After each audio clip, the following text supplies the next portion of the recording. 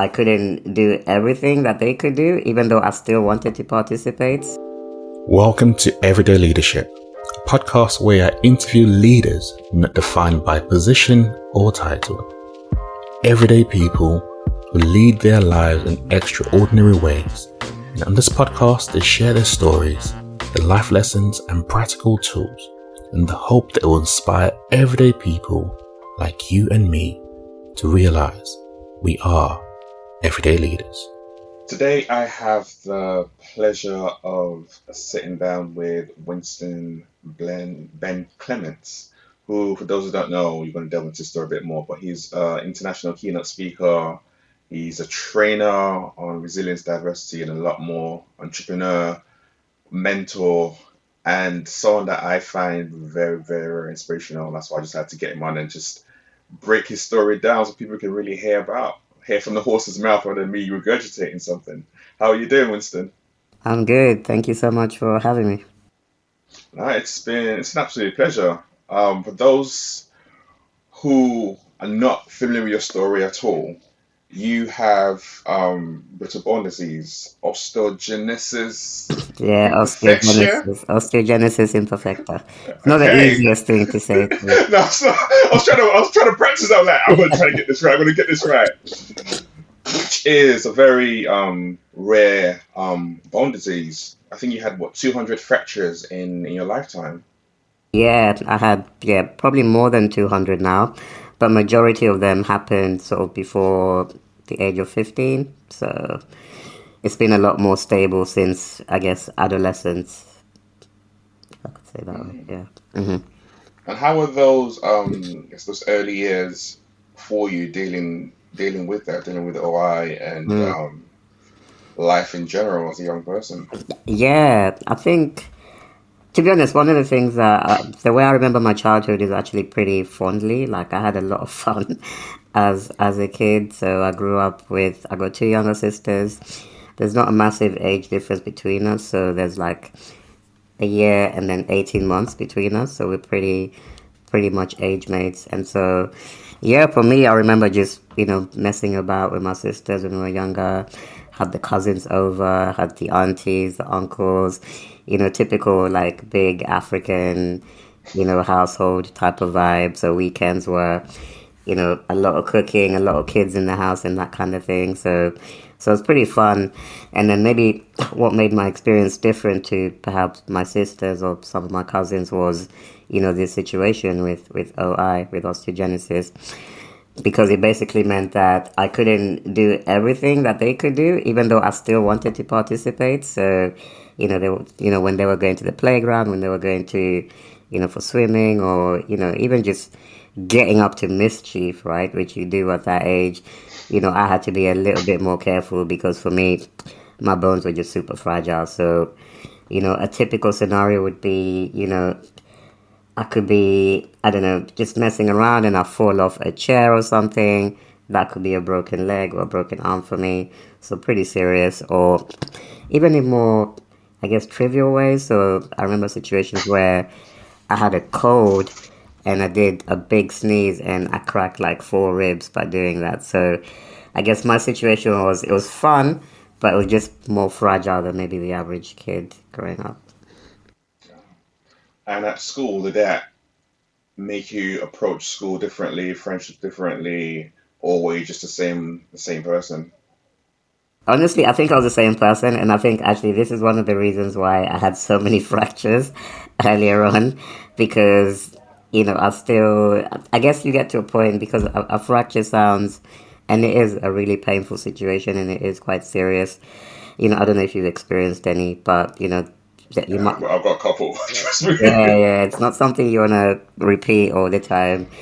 And so, but I think it got to a point where I almost learned how to manage my fractures, and I almost accepted that, from time to time I am going to break a bone, and, but is it worth me not going out with my friends or, not like participating in school? Then no, I'm still going to do it. I'm still going to, be involved. If there's football being played, of course, I'm not going to be able to kick a ball because I'm in a wheelchair, but hey, I remember one situation with football actually where I said to the PE teacher, I can't kick the ball, but can I be the referee? And he was like, yeah, cool.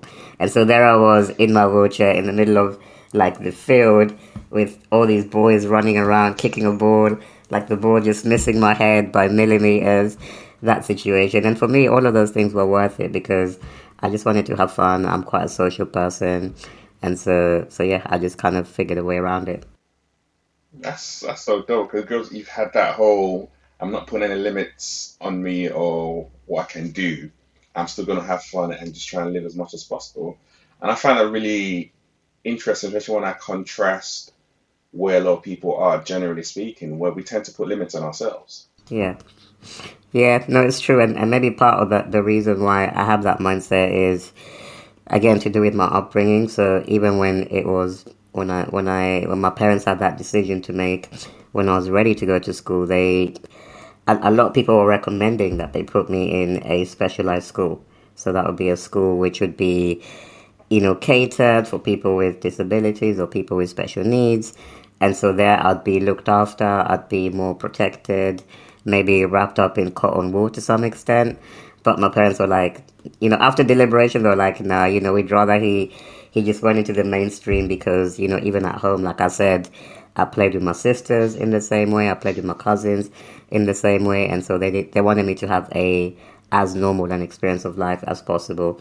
And so maybe part of that played into my own mindset of, yeah, you know what?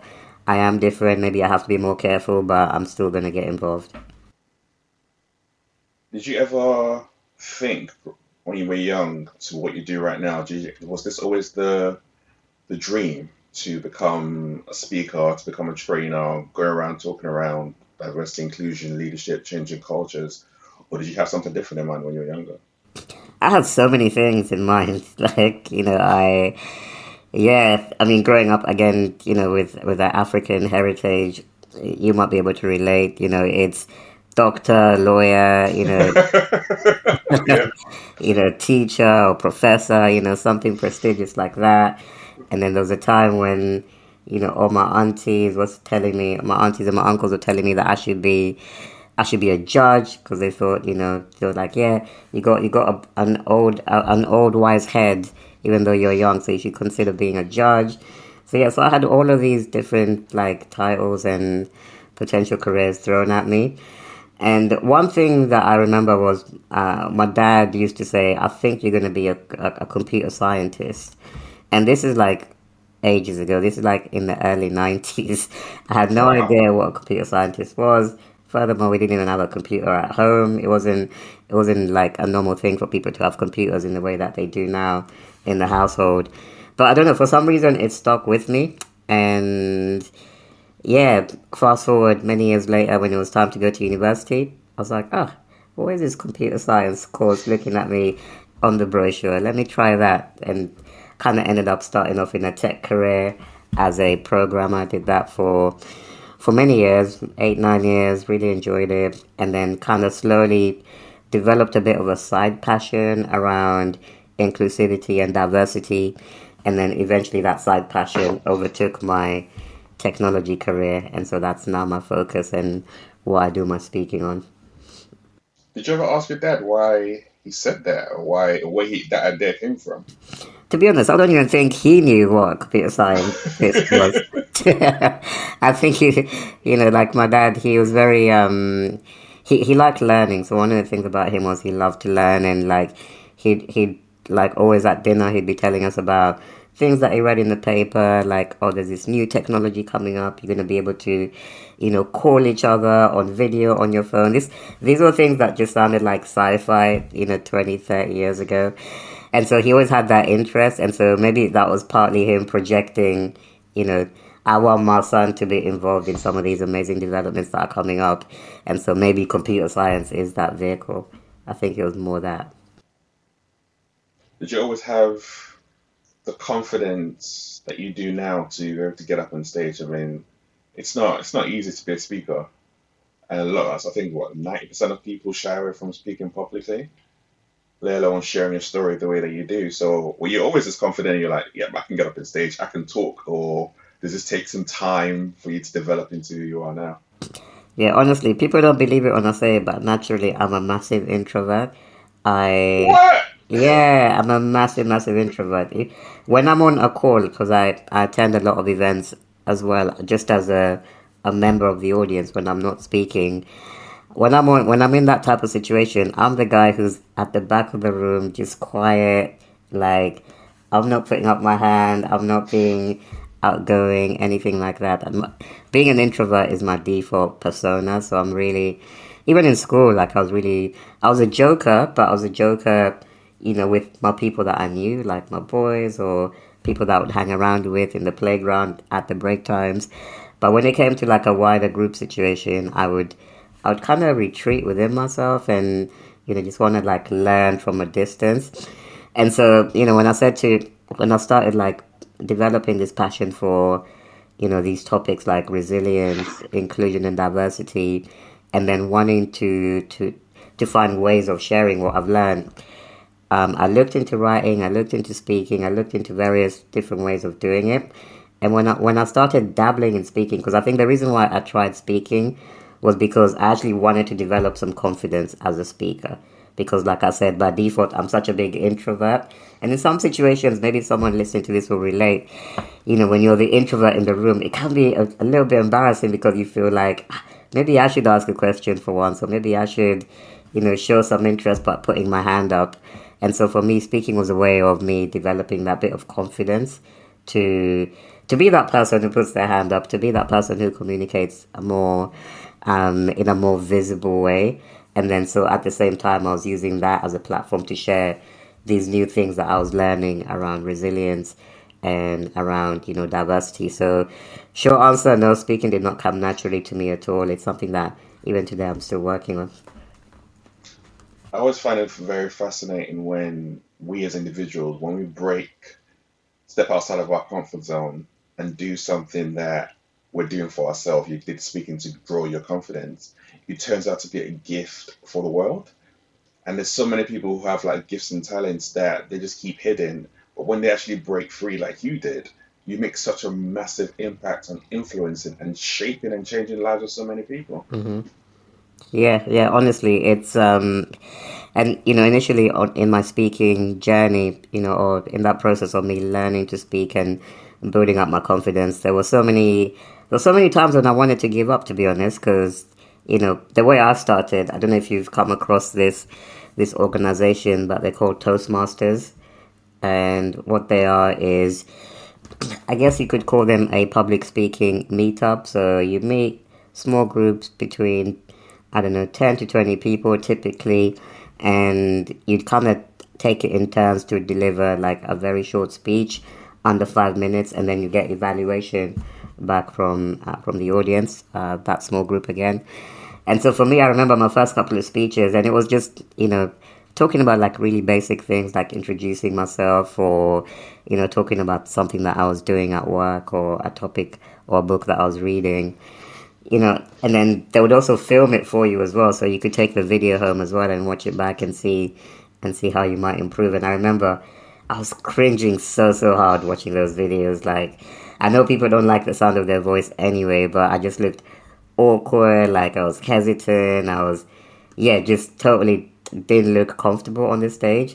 And so at that point, though, many times I was thinking, is this even for me? Maybe I'm kidding myself. But at the same time, I would get the feedback every time I'd speak on the stage, even in those early days.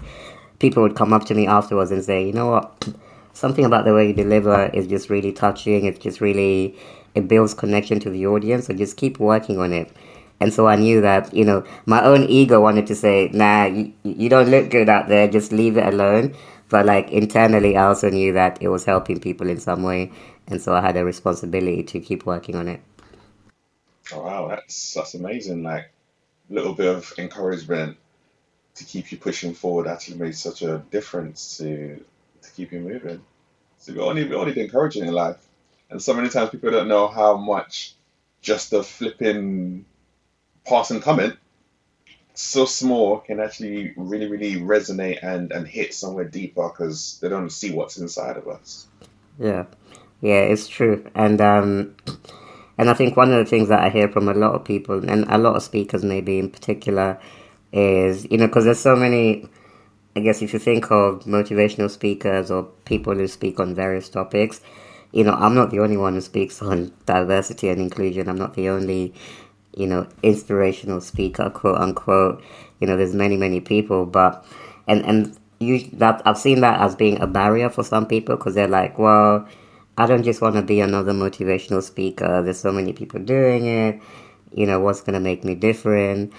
And I think the way I've come to understand it now is sometimes people need to hear the same thing, the same wisdom, the same knowledge, the same lesson, but they just need to hear it from you. Like they need to hear it Yeah. from you and not from Tony Robbins or Les Brown. They just need to hear it from your voice through you as being the channel. And because that's one of the things that used to confuse me at first because I was thinking, I'm not saying anything groundbreaking. These are just, personal development is personal development. No one's teaching anything new that's not been around for, hundreds and thousands of years. But sometimes someone just needs to hear it from you. And I think the way I compare it is, it's almost like when you have that favorite uncle or auntie growing up.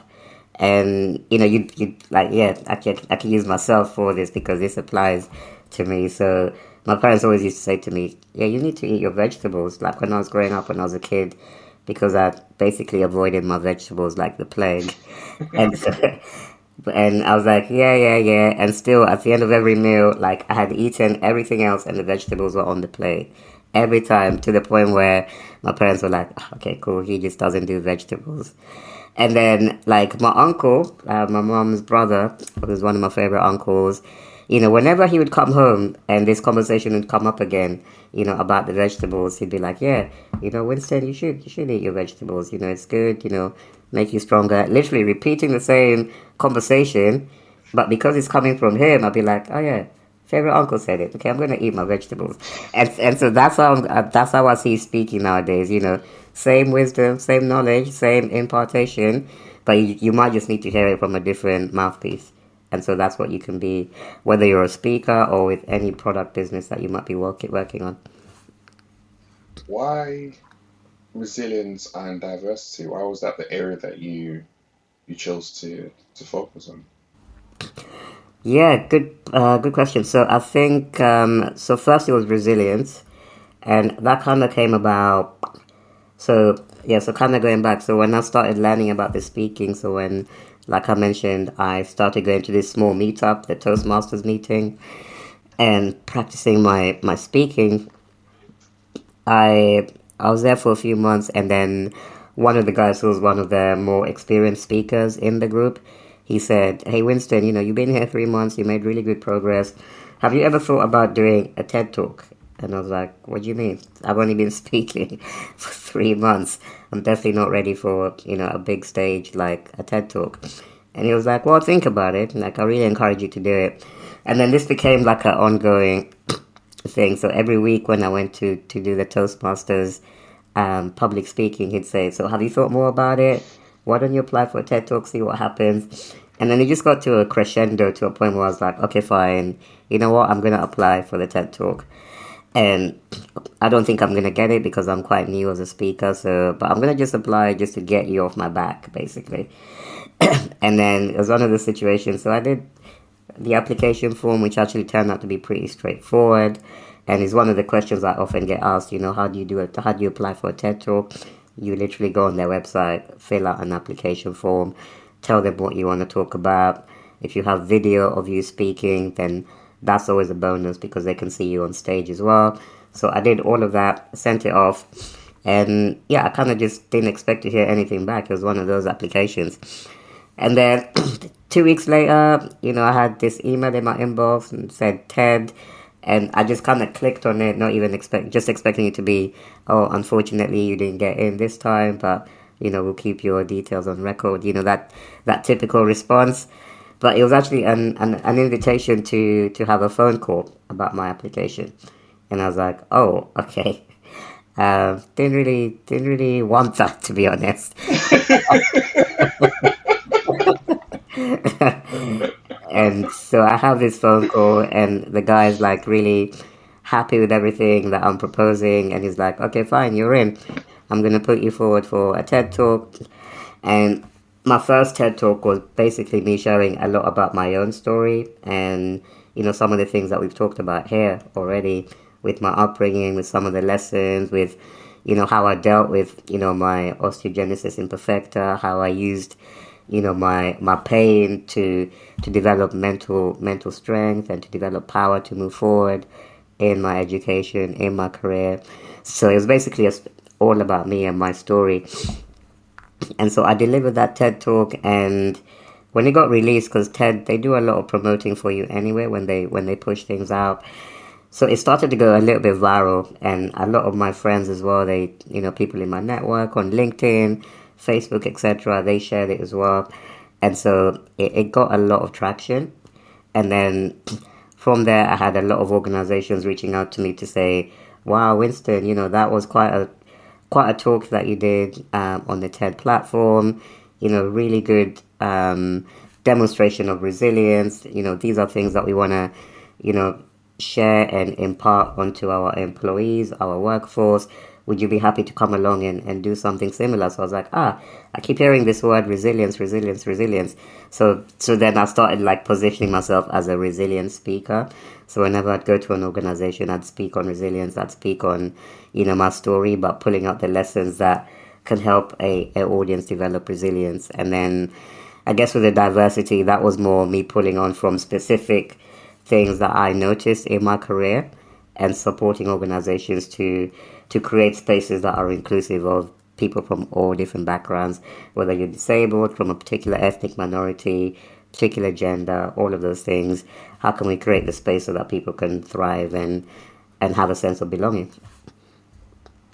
That's a question I've actually got is how can organizations do that? Because Mm, you not only are you a black African man, obviously you're disabled, you're in a wheelchair. mm, So it's that multiple layers, and you have a very good understanding based on your experiences of how organizations, what that actually means. When we mm, talk about inclusion and inclusive culture, when we talk about psychological safety, when we talk about thinking about everyone, what does that really mean? mm. Yeah, honestly, it's a huge, huge topic. So I think what some of the things that it boils down to are pretty, pretty simple. So yeah, so maybe the best place to start is, for me, inclusion goes hand in hand with respect. Everyone wants to feel respected and I guess acknowledged for who they are. And, like you touched on, we're all, no one is just one thing. You're not just a ethnicity. I'm not just a disability. Someone listening to this is not just a gender or a religion or, a country of origin. We're all of these different things. And I think one of the biggest challenges with creating these inclusive spaces is, it can become a box ticking exercise, which is, perhaps you've noticed that as well with some organizations where it's like, okay, yeah, we're going to drive our inclusion roadmap forward by employing 2 more black people, 3 more Asians, 1 more disabled person, etc., etc. And then what you end up with is, yes, you have all of these different people in the team or in the organization, but still you haven't taken the further step to help them feel included. And what that can look like, honestly, is just taking that time to get to know people, taking that time to step back from things like unconscious bias, which is a really hot topic at the moment, because we all have these biases. And, unconscious bias isn't for the bad people. It's not about your character. It's just a function of who we are as human beings. It's how we process information. But it's how can I step away from my unconscious bias? How can I start to look at other people, my interactions with a clean canvas, so that I get to know you for you as an individual, not for for the first thing that I see, which might be your ethnicity or your disability. So a lot of it is conversational, a lot of it is respect, and a lot of it is being reflective and taking the time to connect with people who are different to you, because that's how you build empathy and understanding. Hmm. And have you always experienced that when you worked in the tech world for the 10 years that you were there? Was that always very apparent, or was that something that was hard in certain places? Yeah, I think Honestly, it depended. So, like with my first job, I worked for a really big investment bank, and they had that one of the leading companies in the world, and so they, of course, had a lot of awareness. There was a lot of training on these topics. Even going back to 10 years ago, which is when this was, and and so you'd think that for an organization as large and as corporate and as forward thinking as they are, that even they would get it right. But actually, it's very hard to get it right, because inclusion for me, it's almost like I would compare it to almost like a mindset, right? It's not a place that you get to, it's a mindset that you need to have. And so, kind of going back to this company in particular, so they ticked a lot of the boxes which, many people would say would make them inclusive. So in my situation, being someone with a disability, for example, I had basically access to some of the best equipment in the world. Like they did like a, what do you call it, like an assessment of me. I had my own occupational therapist. If I needed, a computer screen, a gadget of any type to help me do my job, it was no bother. It was signed off straight away. So that was really good for me, because I knew that, they were putting me in a position to perform at my best level on a practical level. But maybe what wasn't as apparent was me feeling that same sense of connection with the organization's culture, right? So, for example, I didn't really have many references of people who were ethnic minorities. Definitely didn't have many references of people who are ethnic minorities and disabled. And so, and I'm not saying that, again, we need to go and hire these people, but it's how can we create those conversations, whether it be through training, whether it be through having focus groups and asking people, to share some of their particular challenges that might only be impacting their intersection. So how can we create these safe spaces? So I think that the soft skill side was missing a little bit, but they had it pretty locked on when it came to the practical things. And so I guess nowadays my job as a trainer is to really help companies in having those conversations, in making sure that all people from all backgrounds are being seen, are being heard, because the practical side is you can see it on a sheet of paper, you can tick it off, but it's that connection to the culture that I think is where the work needs to be done still. Yeah, I completely agree with that. I think so. It's so often because the practical is very tangible. So it's so easy to do. It's the things that are not tangible, things that are not seen, things that are deep hidden within a lot of people that need to be unraveled, where the work really needs to happen. But that's the area that a lot of people shy away from. And one of the things that I know that you also do a lot of work on is working on leaders and leadership in general. So I want to find out, what is your definition of leadership? Good question. I think my definition of leadership has probably evolved over time. So the way I understand leadership now is leadership is not a title, first of all, because I think, I'm from the thinking, previously, if you'd asked me what is a leader, I think the first thoughts that would have popped into my mind are titles. So CEOs, people who are in management positions at companies, or, people who are leaders in all industries, the captain of a sports team, the manager of a football team, directors, all of these things. So for me, leadership has evolved more from being a title into, an example. So for me, a leader is an example. And I've worked in team situations where, again, back in my IT career, where, yes, we had a manager who was the official leader, the person that we answer to.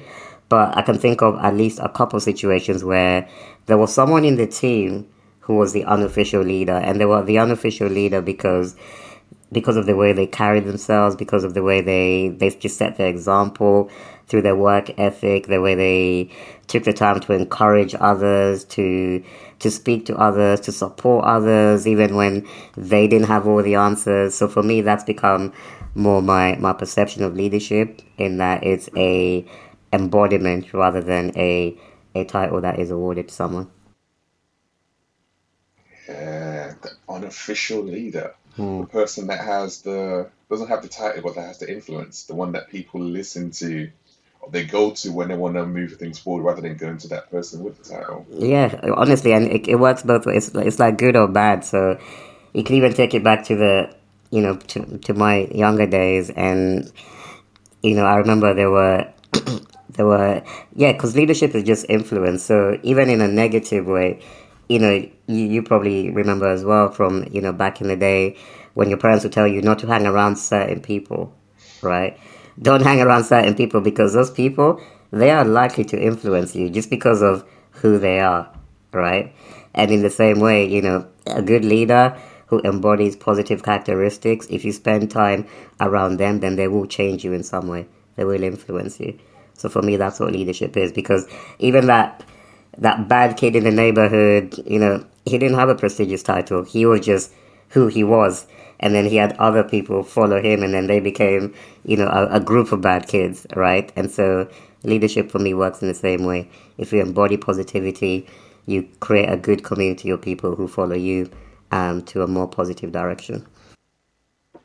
Yes, absolutely like that. One thing that's been very important to you on your journey has been your faith. And I think, naturally speaking, a lot of people will look at you and be like, well, with everything that you've gone through with having no eye, why would you still have faith and trust God exists? Why wouldn't Mm-hmm. it be the complete opposite? Mm-hmm. Yeah, yeah, no, I hear that. And I think for me, my faith has just always been a part of who I am. So I grew up in, like I said, an African household. So Sunday, Sunday was not Sunday roast, Sunday was church. So, so that's pretty much like my background growing up. And so I think nurture had a part to play with it as well, because maybe if I had been born in a different home, then things might have panned out differently.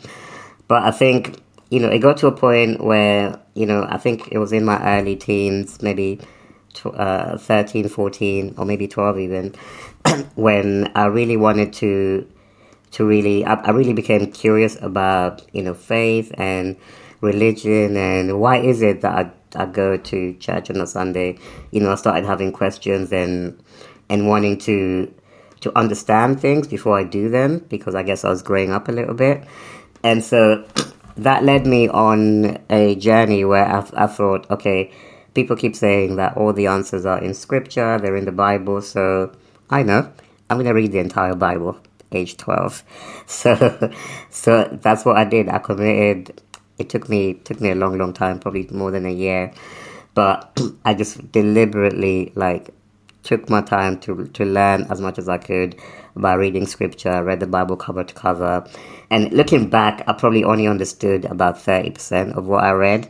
But I remember getting to the end of it and feeling what I can only describe as a set of confirmations as to why this was the right path for me to continue to follow. And the other thing as well that I remember was throughout those difficult moments, because I think it's in difficult moments, like you alluded to, that sometimes people question their faith. It's like, well, if there is a God, then why is this happening? Why did I lose my job? Why did my house burn down? Why did, my mom get sick? All of these things.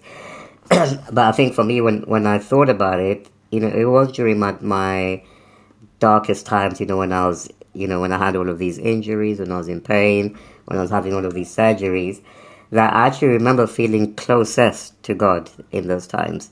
So, my parents couldn't comfort me because, like we shared, breaking bones it's just painful. There's no other word for it. It's painful. You can't move.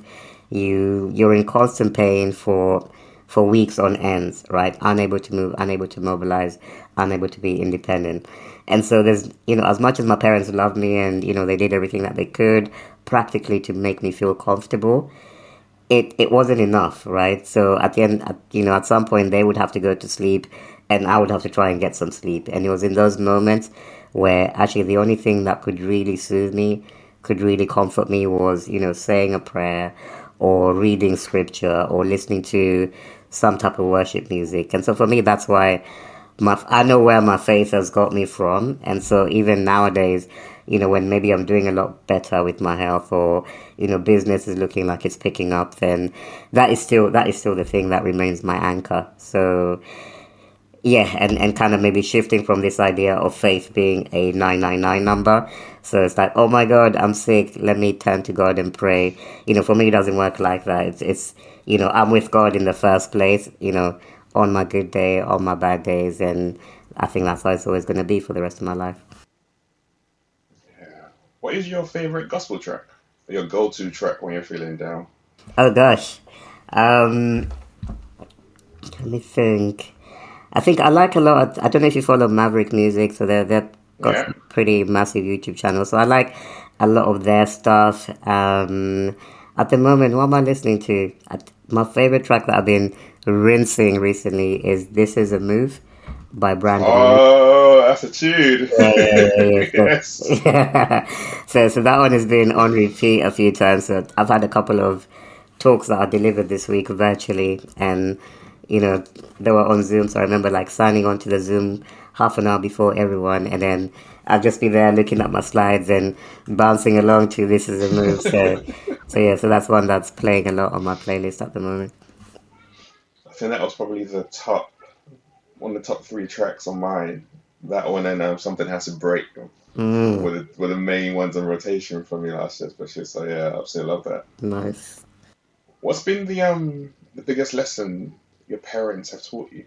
Mm. Yeah, so my parents, who are no longer here, by the way, so my parents are both passed away now. I think one of their biggest legacies towards me is honestly just to go for it. So, one thing I didn't really share, I think earlier on, was so I actually wasn't born in the UK. So I was born in Africa, and then we moved to the UK when I was quite young, so I was still under 10, maybe around 10. Um, and I think one of the things that I noticed as one of my parents' mindsets has always been to go for it. So, we reached a point where, medically they thought that actually I would have a much better chance of, having better facilities, better education, and better career prospects, with a good level of support if we move to the UK. So they just made that decision. Hey, we're gonna move to the UK, and we're gonna build a life in the UK to give my son, my daughters, my sisters as well, you know, the best opportunity for success. And so for me, that's remained a legacy from them, in that whenever there was a big step to take, even if it required stepping out of our comfort zone, because we were happy back home, we're not in a difficult situation or anything like that. They've always had the bravery, the courage to take that step. And so for me, I think that's a legacy that I would like to take forward from them, not being afraid to take risks, and just follow purpose. Like even with my career, a lot of people would have thought that it was crazy to leave a good tech career to pursue a speaking career, but my parents were always behind that as well. So they've just always encouraged me to be that person, to listen to my instinct, and as long as I'm keeping in faith, I'm keeping in synchronicity with what God wants for my life, then they've always had my back with that. So yeah, so just to go for it would be the biggest lesson. Is that where I think one of the statements that you make a lot is your limitations are an illusion. Mm. Yeah, exactly that, exactly. And if I was to go back to my childhood again, sometimes in those dark moments I'd get myself into a negative mindset, like maybe many people do when things are not going well for you. So for me, that was physically, but for someone else, that might mean, financial, relationship, or another health problem. And so you get yourself into this mindset of, oh my God, things are not going well. Like, what does this mean? Am I always going to have this limitation? What's it going to mean for me when I grow up? Am I going to be able to have a job, have a career, get married, all of these things? Or is it always going to be like this, right? Because negativity is scary, because it feels permanent at the time, right? You can't see a way forward. And so with limitations, your limitations are an illusion. It's something that I developed as a way of reminding myself of saying, actually, whatever's happening right now, good or bad, both ways, everything is going to change, everything is going to evolve. So if you're listening to this and you're in a bad place right now, it's not permanent. Tomorrow could be the start of a new chapter. So it's just hanging in there, keep going, keep doing the things that ground you, which for me was prayer. It was, reading scripture, and just keep taking it day by day until that tide changes. Almost like the seasons. We don't have winter forever. Eventually spring will come and summer will come. It's just about hanging in there and putting on your coat if you have to in the winter to keep warm, but just hanging in there until things change. I think those words really resonate, especially with the current period we're in right now. I mean, there's so many people who have felt that they're in winter mode. That COVID-19 has been really bad, and it's been a very extended winter period for them. And it's kind of just hang on, keep on doing what you need to do, just to take it day by day, because the seasons don't last for long. They keep on changing, and that sun will come eventually. Yeah, agreed. Yeah, honestly, and it is a tough time, but yeah, day by day, because sometimes when we think too far forward as well, it can create anxiety because nobody can control what's going to happen. Even if the government gives us their 4-step roadmap or whatever it is, no one can say that things are not going to change again in April or in May or in June. You can only control what you do now, how you build yourself up today, and so just focus on that. Take it day by day, and when things open up, that's fine. We'll celebrate and enjoy it like everyone else, but don't give yourself anxiety trying to get ahead of steam. Just focus on today.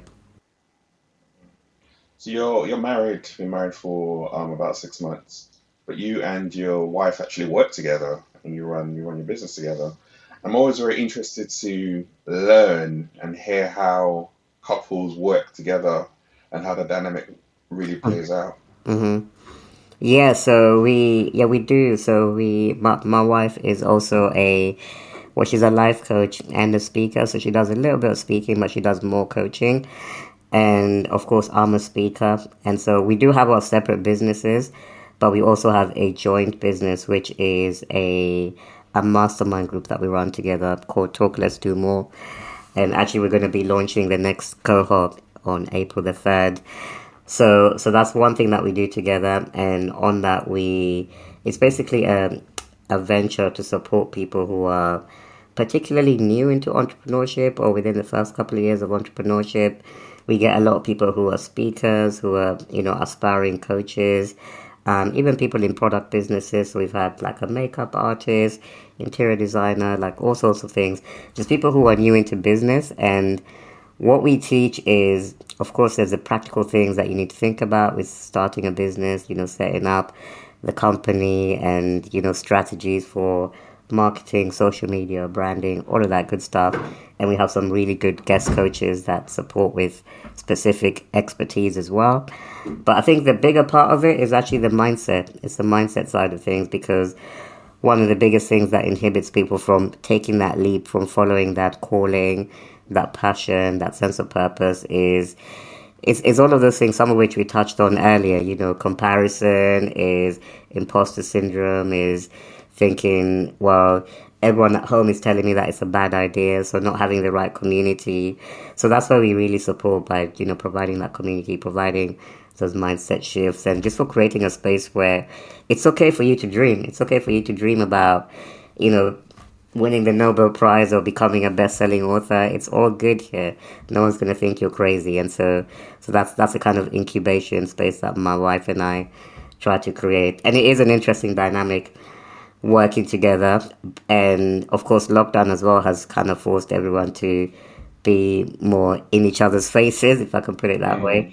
But I think for us, because we also have our own separate businesses, so she's got her, like I said, her private coaching clients that she works with. I've got the speaking work that I do for the organizations that book me. So we kind of have our own things going on, and then we come together to work on the mastermind together. So it's not like we're in each other's faces 24 hours a day. So I think it helps having that mix and that variety of things that we're both interested in, and then things that we can also work on together. Are your personalities, would you say, very different in the way that you approach work as well, or yeah, it is. So I think by nature, so I think an interesting thing, and maybe this is probably one of the big reasons why we got married is we're both quite big introverts, I think. And so we don't really, yeah, I wouldn't call us extroverts. We're not like the outgoing, loud type of people. We just prefer to be in our own space most of the time. And so maybe that's what made us a good fit because, we can be in a room together. My wife could be reading a book. I could be watching something on YouTube. And for us, that is a way of us spending time with each other. We don't need to be necessarily, talking or doing something extroverted all the time. And that works for us on a personal level. And then I guess when it comes to business, we're different in the sense of I'm quite a visionary in the business. So, I'll be thinking about, almost like the helicopter vision. That's how I see things. So I'm thinking, okay, like even with our mastermind group, Talk Less Do More, one exciting thing that we've got coming up is that we're moving to the US in the coming months later this year.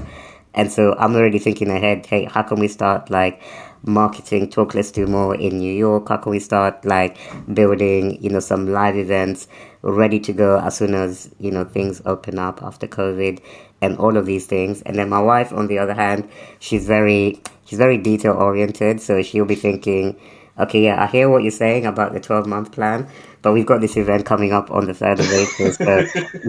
So how about like we get people onboarded, like we create the materials, we create the workbooks, all the trainings, get the guest speakers booked and all of that kind of thing. So, but I think it actually complements each other because I'm thinking ahead and then she's kind of filling in the details as we go along. Is that a permanent move or temporary one? So initially, we're gonna give it a go for 3 years. So we've got a 3 year invitation to be there, and then after that, we'll see if it's something that we want to make permanent, or whether we might be splitting our time between the UK and the US. Oh wow. Yeah. Okay. And what would you say? I know that you have a mission to inspire 1 billion people. hmm Why 1 billion people? I think for me, growing up, I always had the intuition, kind of going back to those conversations that I said, like when my dad was like, I think you're going to be a computer scientist. I didn't know what that meant, like I shared, but I knew it was something important. I knew it was something that it could impact a lot of people. And then there have been other moments in my life when, because I'm out and about a lot, so like people would come up to me in the street and say, wow, like you should be telling your story to more people. Or even when I speak on a stage, people will say, hey, have you got a book? Like your story needs to reach more countries and all of these things. And so I think a pattern in my life has always been that, I've always felt called to help a lot of people. And I think internally, I always had the sense or the intuition that helping a lot of people would be on a global level. And so, of course, when I was 6 or 7, I didn't really know, what that would look like, whether it would be as a speaker or whether I would, do something in technology or things like that. But I just knew it would be something global. And so eventually when I started to, kind of discover my purpose, discover my calling, discover that I wanted to use my story to help people overcome their own limitations, their own mindset barriers. And I was thinking, okay, so how can I have that global impact, which I've always sensed that I was called to have. And so for me, one of the ways that I could think of doing it was by saying, I'm going to impact a certain number of people. Yeah. And so it's like, okay, cool. So what's the number? What does the number need to be for it to feel global for me? Is it 100 people? Is it 10,000? Is it 1 million? Like none of those numbers quite resonated. Is it 10 million? How many people are in the UK? I think it's 70 million. That's still only one country. So I was like, okay, 1 billion. It must be 1 billion. Because if you have an impact on 1 billion people or anywhere close to that, then surely you've had a global impact and you've helped a lot of people and encouraged a lot of people in the process. So that was kind of my Winston's like rationalizing of having a global impact in the world. It just speaks to how having such a powerful vision can drive someone. I think so much, like I said in the past, like so often we put limits on what we can do. But when you actually dream big and you're like, you know what, I'm gonna influence 1 billion people, and you're heading towards that, it moves you, and you keep on going and you keep on driving forward, and you're passionate about it because it's that, in a sense, it's that impossible goal that you're going forward to achieve. And you can hit 1 billion, you can hit two, you can hit five, or you can hit 100 million or 10. Doesn't make a difference. It's the fact that you're being driven by something. That's Mhm. why it's so important to set big goals. Yeah, agreed. And it's one of those goals that you don't even have to hit. I don't even know if you want to hit it, because I think one of the fears for me was, you know, setting a goal which I achieve or I attain quite quickly, and then thinking, okay, now what's next? I've reached, my goal of impacting 1,000 people, and it can start to feel like, you lose a bit of your sense of purpose, or it starts to lose its fulfillment if it doesn't take you on a long enough journey for you to develop and to grow and to face some hardships and to encounter challenges and grow from those challenges. So for me, I know 1 billion is almost like a lifetime goal.